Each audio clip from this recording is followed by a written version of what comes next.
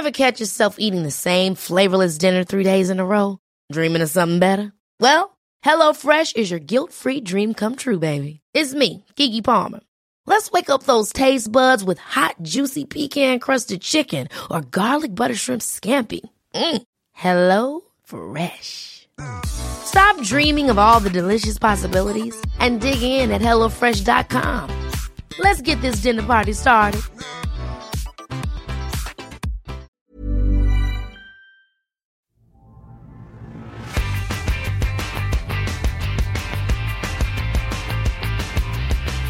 Hello and welcome back to this, the February edition of the Heredity podcast. On the show this month, we find out how scientists are using genetic history to help determine the fate of Alaskan cattle, and we delve into the impacts of bear predation on wild salmon.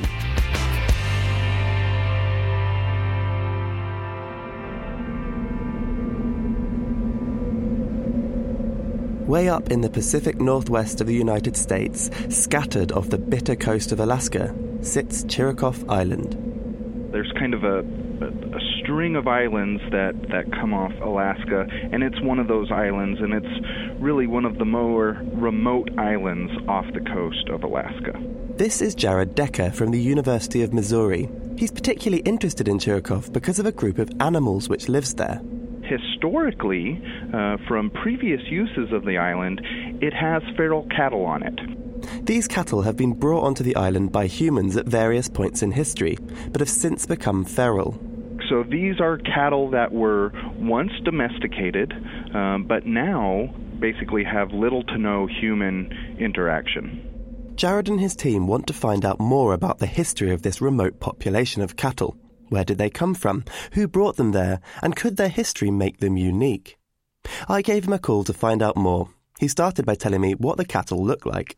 They're probably about average size. They are a little bit hairier just because of the climate that they're dealing with.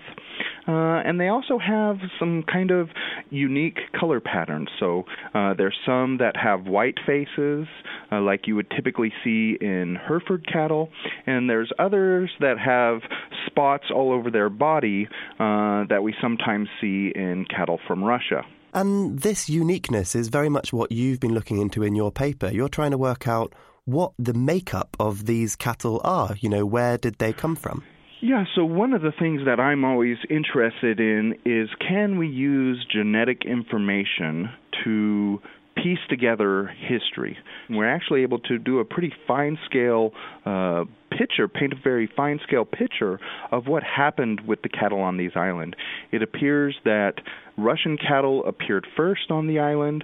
Then about 120 or so years ago, we had cattle from the United States put on the island, and then that continued up until about 40 years ago when we probably had the last wave of Hereford cattle brought to the island.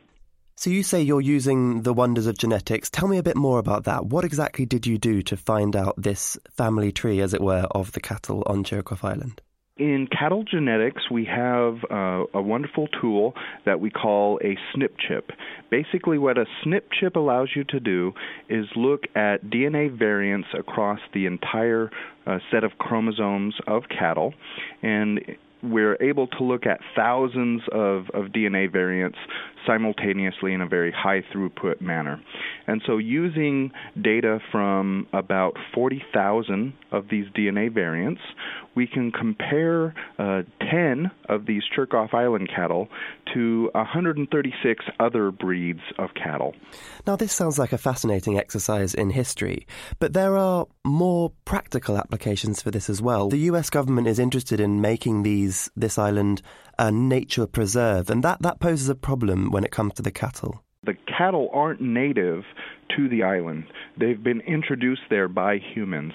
So if we really want to manage the island as kind of a pristine wildlife refuge, having the cattle on the island can be problematic.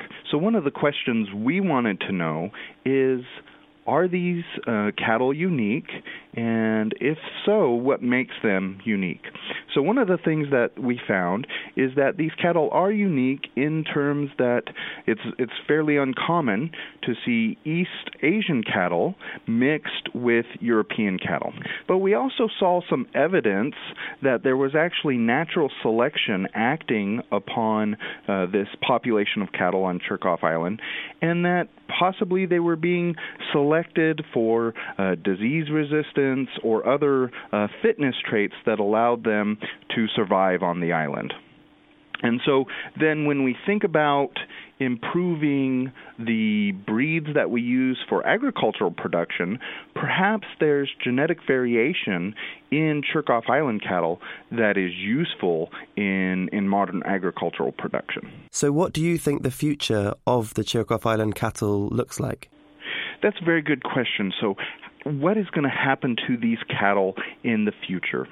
One of the scenarios is that the cattle are simply removed from the island and they cease to exist.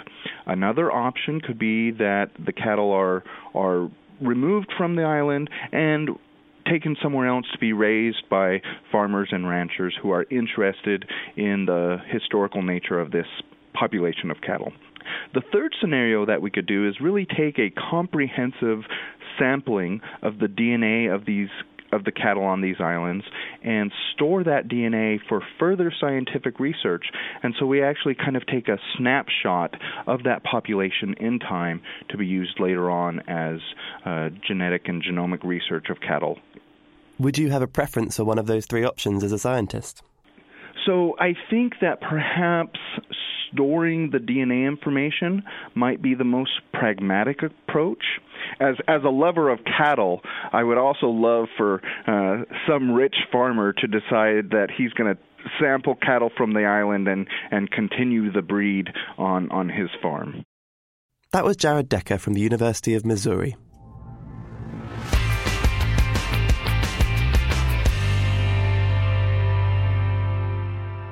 We're staying in Alaska for our next story, but we're moving from one dinner table favourite to another. It's out with beef and in with salmon. Sockeye salmon live in and around the northern Pacific. Most of them spend much of their life at sea, but they hatch in freshwater lakes and rivers, returning to their birthplace only once to reproduce at the end of their life. And it's during this time in freshwater that they come into contact with bears. The bears feast on the salmon as they return to spawn, and this caught the attention of Jocelyn Lin, who was based at the University of Washington at the time. She wanted to find out how these hungry bears could impact the salmon population.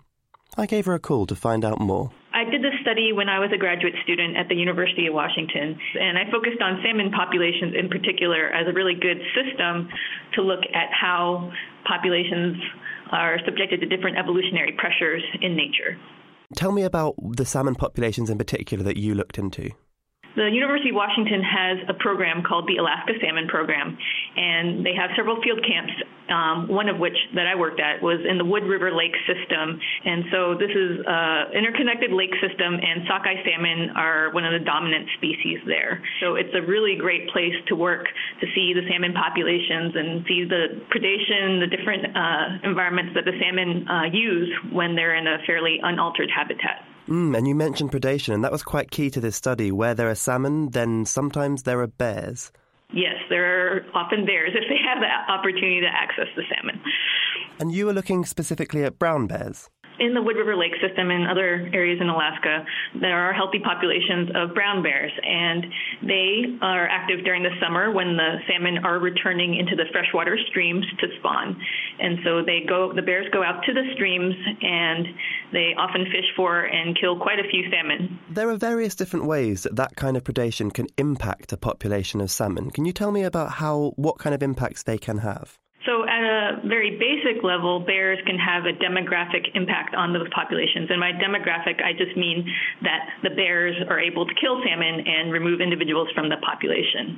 In addition to that, bears can have selective effects on populations. So there has been a lot of good work done previously seeing if bears, for example, are preferentially killing larger salmon, which does seem to be a preference that they show. And also, they tend to kill fish that are often more freshly arrived in the streams. And over time, that selective pressure, in theory, could change the whole population of the salmon. Is that the idea?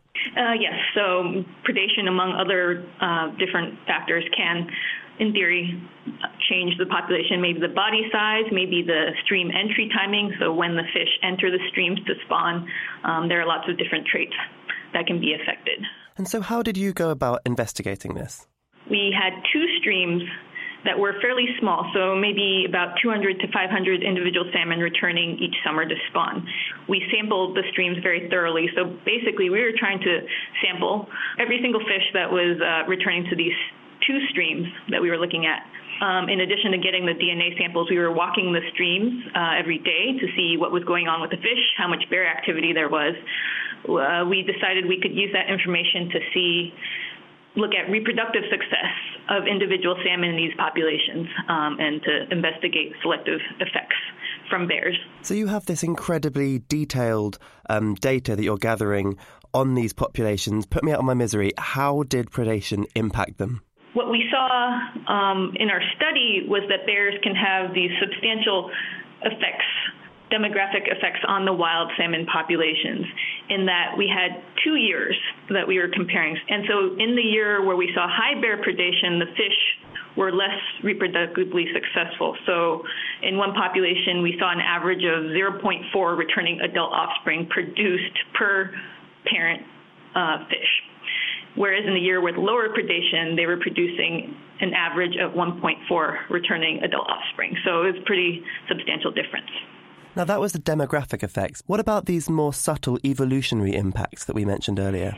With the evolutionary effects, we were somewhat surprised to find that patterns of selection were fairly consistent between the high predation and low predation years. So the characteristics of the fittest fish in the high predation year were similar to those in the low predation year. And so their size or whether or not they were likely or unlikely to be predated didn't seem to impact their reproductive success? Yes, we didn't see that the body size of the fish was a strong indication of how reproductively successful they would be. That does sound surprising to me. You know, if larger fish are preferred by bears, it seems to be advantageous to not be so large. That is true. But what we thought might be the case in this situation was that these populations are small and they're spawning in these very shallow streams. So there's only about less than 10 centimeters of water depth often in the summer. And so sometimes when we did see the bears go in and kill the fish, they were killing a lot of the fish that were present at that given time. So it's possible we have a smaller population. The stochastic effects and sporadic predation were not having very defined selective effects. Now, salmon are very important fish from a fisheries perspective, and when we fish salmon, essentially what we're doing is being predators of those salmon. Do your results have any impacts on the way we might treat fisheries in the future? I think it is important to remember that humans can have evolutionary effects on salmon populations and other fish populations. For this study, I think the value is that we were looking at evolutionary and ecological pressures on wild salmon under fairly natural conditions. So I think it's good to consider what kinds of pressures fish populations are facing in nature, and also consider the anthropogenic effects that we might have on them, to have a better sense of how we might manage the populations effectively, help maintain natural levels of variability in both genetics and in the physical traits that the fish have. That was Jocelyn Lin, who's now working for the non-profit organisation Ocean Outcomes in Portland, Oregon. And that's all, folks, for this episode of the Heredity Podcast. Tune in again next month. Thanks for listening.